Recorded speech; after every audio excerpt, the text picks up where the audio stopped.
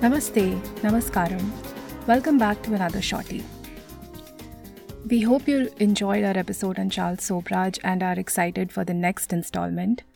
And in the meantime, hi, I'm Aditi, and today I'm going to tell you the story of two murders that outraged polite society in the early 1900s in colonial India. This is the story of the Agra double murders. So I first heard about this case because I grew up reading a lot of Ruskin Bond, and he references this incident in many of his stories. I think the most obvious and famous one is definitely He Said It with Arsenic, which is an absolute delight and everyone should read it. But even in other semi-autobiographical stories as well, he alludes to some uncle or aunt who was arrested for murdering people with arsenic. So Bond is definitely not connected to the case. The uncles and aunts are fictitious. But it shows how famous or infamous the incident was and just how much it captured popular imagination. If you want to read about the case in detail, you, like me, can refer to The Agra Double Murder, A Crime of Passion from the Raj by Cecil Walsh. Walsh was a High Court judge in India during this time. And the foreword to this book is written by Ruskin Bond. So, let's get into the case. On a cold November morning in 1912, the otherwise sleepy and disinterested town of Agra was gasping for breath. Because, overnight, a ghastly murder had taken place in the city. A Mrs. Louisa Clark had been asleep in her home the previous night. Her daughter Maud had been in the same house as her. A few men had barged into the house, killed Mrs. Clark, and fled into the night. Now, at first, the police thought it was robbery, but they quickly ruled it out for a number of reasons. Firstly, the victim was an Anglo-Indian lady whose husband, Dr. Henry Clark, worked at the local hospital in Agra, and it was rare for a woman of her race and class to be targeted by natives, especially for robbery. Secondly, she had been murdered in the most brutal manner. Her attackers had used a sword to inflict 2 fatal blows on her head, cracking her skull open. But they had not touched Maud at all, even though she could have been easily overpowered by them had they wanted. Thirdly, they had a dog that had not barked during the entire ordeal, which was completely out of character for it. And finally, and this is the most strange part for a robbery, no valuables had been stolen from the house. The men simply fled after the murder. So you don't have to be a Byomkesh Bakshi type to realize that this wasn't a robbery gone wrong. And it was apparent to the police as well, who already had a fair idea of the person who could have had a hand in this gruesome crime. And that man was Dr. Henry Clark, Louisa's husband. So Henry was arrested the very same morning. And you might be thinking, well, what is the big deal? It's always the spouse, right? But once the police started looking into Clark, far too many skeletons started tumbling out. And to examine each of these skeletons, we need to go a little further back to 1909, when the Clarks were settled in a small town called Meerut. So the Clarks were a respectable Anglo-Indian family. Henry Clark was a doctor with the Indian Subordinate Medical Service, which mainly comprised of Anglo-Indians and domiciled Englishmen. Remember, these are colonial times. India is under British Raj. Louisa, his wife, was a nurse and was about 6 years his senior. Louisa was a gentle, quiet, good-natured woman, completely devoted to her 3 children and husband. Henry, on the other hand, was a man of mediocre abilities. In fact, when they were still courting, Henry had failed his examinations and Louisa had to wait a few years so Henry could get employed and certified before they got married. Even at his job, Henry was unexceptional. Also, he had a shit personality. I'm not kidding you guys, not exaggerating. He had the worst personality. He was a consummate gambler and womanizer. He had been described as, I quote, coarse both in conduct and in language. But nevertheless, he seemed to do very well with the ladies, their marital status notwithstanding. And Louisa had to learn to look the other way for the sake of her marriage and children. And as if this all wasn't enough, Henry was also extremely abusive towards his family. Here is a letter his daughter Maud wrote to him in response to an extremely humiliating letter he had written to his wife. Quote, hardly a day passes when you don't row and abuse. If you knew that mother wouldn't look after you, you shouldn't have married her. You proposed to her twice, and then she accepted of you on the condition that you passed your exam. If she only knew that you were going to treat her like a dog in after years, she would have married someone better than you. End quote. During the trial, the children testified about how he used to strike their mother as well, so there was physical violence involved. He would call her, and I quote, a damn swine.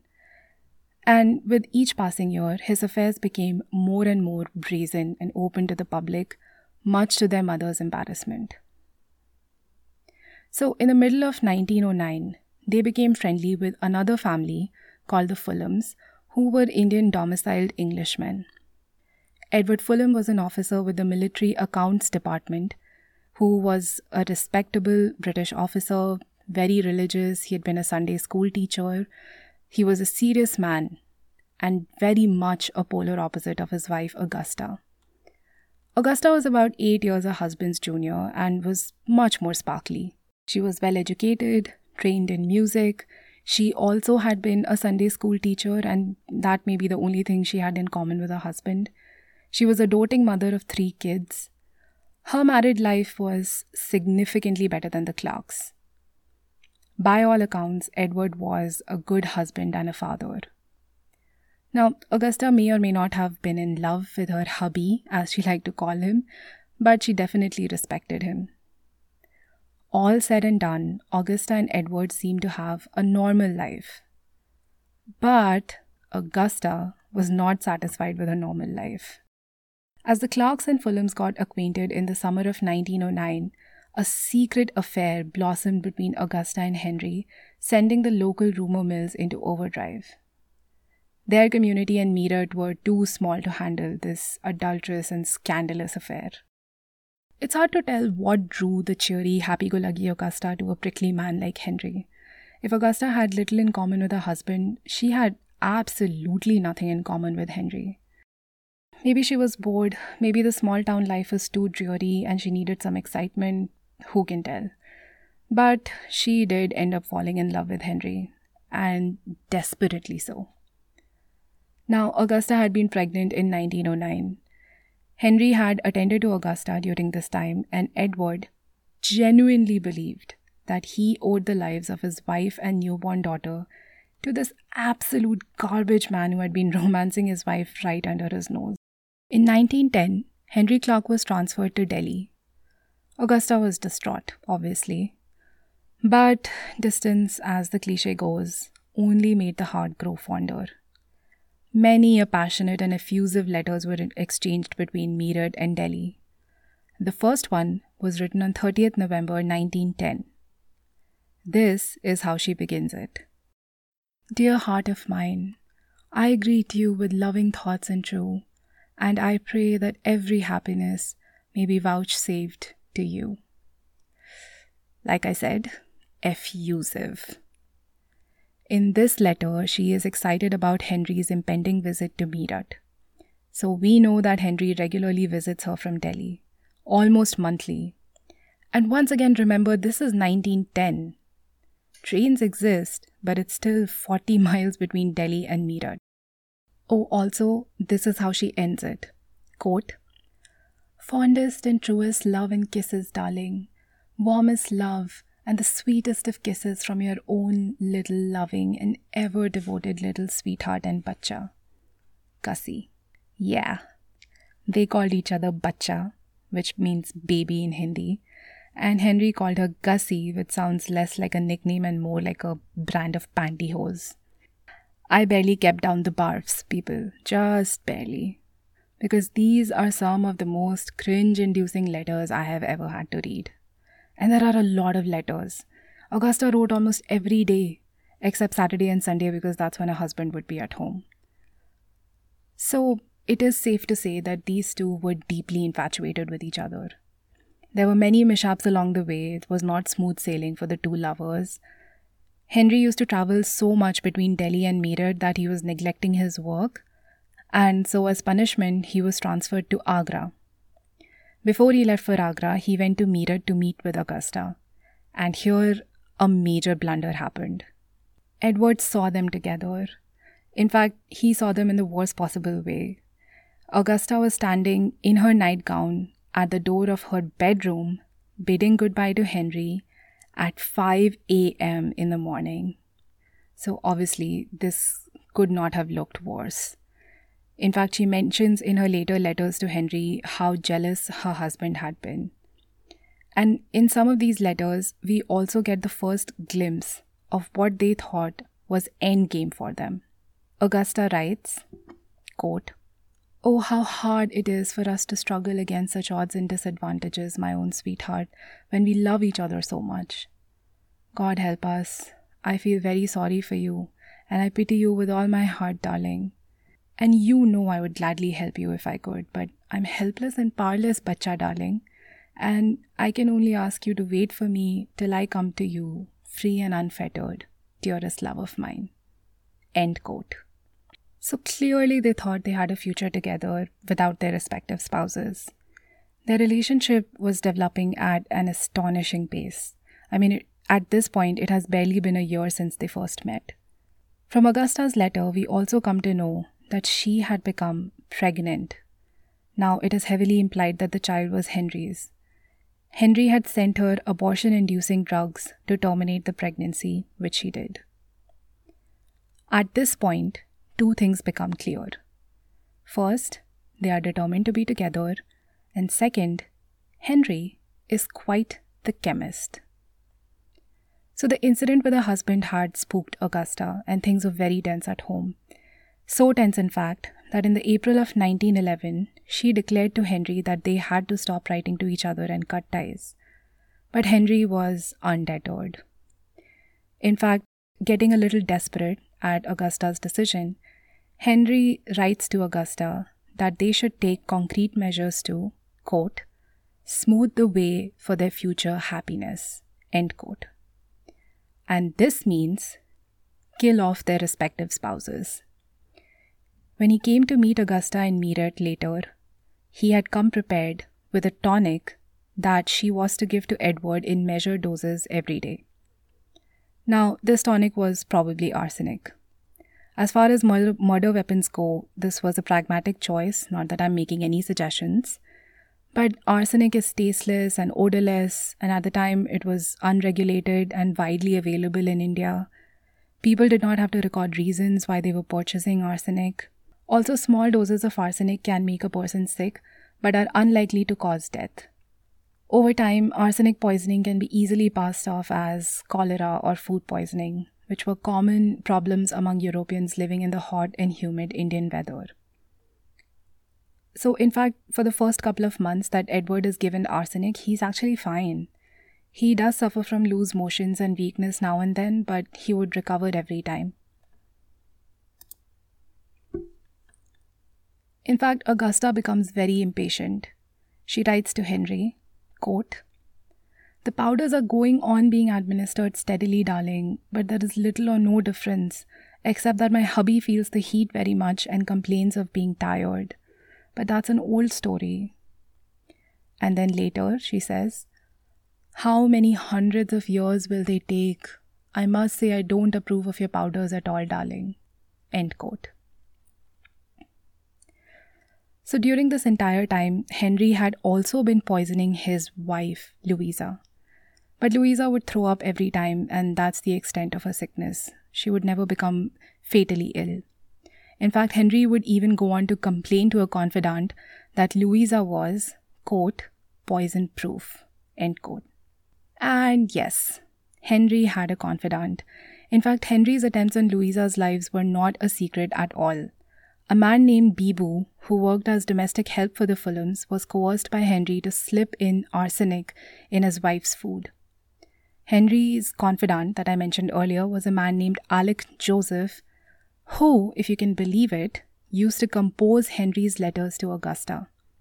Yes, Henry, it turns out, wasn't the most gifted when it came to letter writing, so he had a friend do it for him. Oh my god, this has to be the most third-rate love story I've ever read in my entire life. Anyway, moving on. If you think that having confidants is the stupidest part of plotting a murder, get this. Augusta was getting her arsenic from Henry in the fucking mail. Yeah, he was literally sending her poison by post. Anyway, Henry experimented with his poisonous concoctions. A couple of times he sent her powders that tasted weird, so they were easily detectable. When Augusta added one such powder to her husband's tea, he returned it saying that it had a medicinal taste. And this incident also raised alarm with Edward. He started to vaguely connect the dots, and he realized that his recent bouts of ill health may have something to do with his wife. And Augusta realizes this because she writes to Henry that she thinks that Edward is getting suspicious. We don't know whether Edward ever confronted his wife about this, but most probably he did not. Also, remember the domestic help who Henry tried to recruit to poison his wife? He promptly went and told Louisa and Henry's sons about the attempt on her life. He even gave them the powder that Henry had given him to add to Louisa's food. So even Louisa knew that her life was in danger. And we know this because she wrote a memo, like a journal entry, which was recovered after her death from her room. In the memo, she details all of her husband's abusive behavior, his multiple affairs, and even his attempts to kill her. This is a heartbreaking piece of document, but it's very insightful about the pitiable state of her marriage and just how deeply unhappy she was. Over the course of next few months, Edward remained ill with cholera-like symptoms. He had to be hospitalized twice. He had to take 8 months leave from his job, and later he got so sick that he had to retire. After his retirement, there was talk of leaving Meerut and shifting to the hills in Missouri or Bangalore, or even migrating to England where the climate would be better, all of which threatened to throw a wrench in Augusta's plans to end up with Henry. If he had acted on any of these plans, he may have lived. Who knows? His children would not have been orphaned, probably. I mean, Augusta would have been far away from Henry, probably their love would have died down, but he didn't. He made the most baffling decision of moving to Agra, of all places. This is unbelievable to me. I mean, Edward Fulham by this time knew of his wife's affair.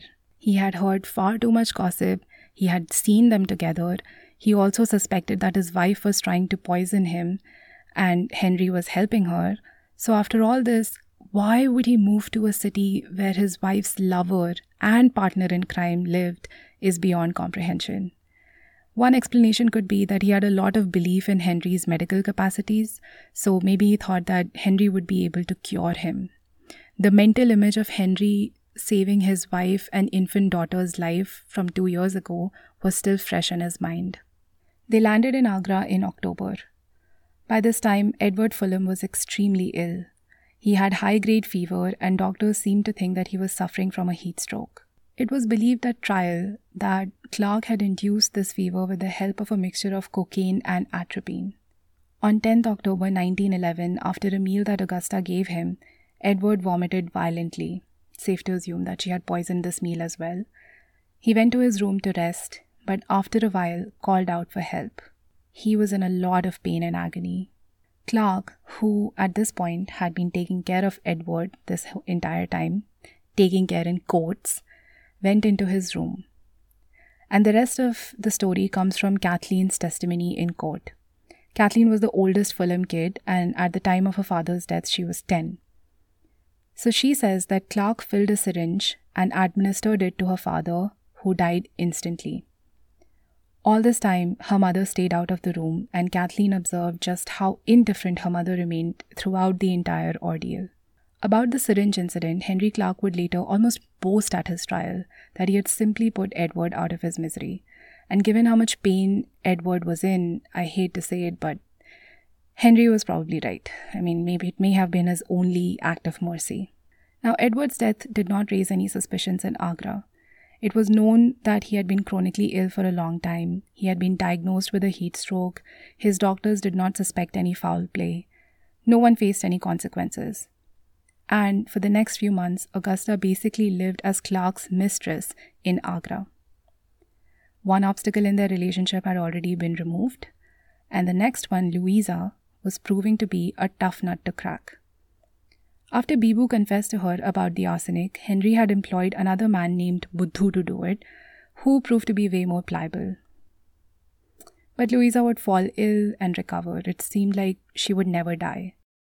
The lovers were getting impatient, so Augusta and Henry cracked another plan.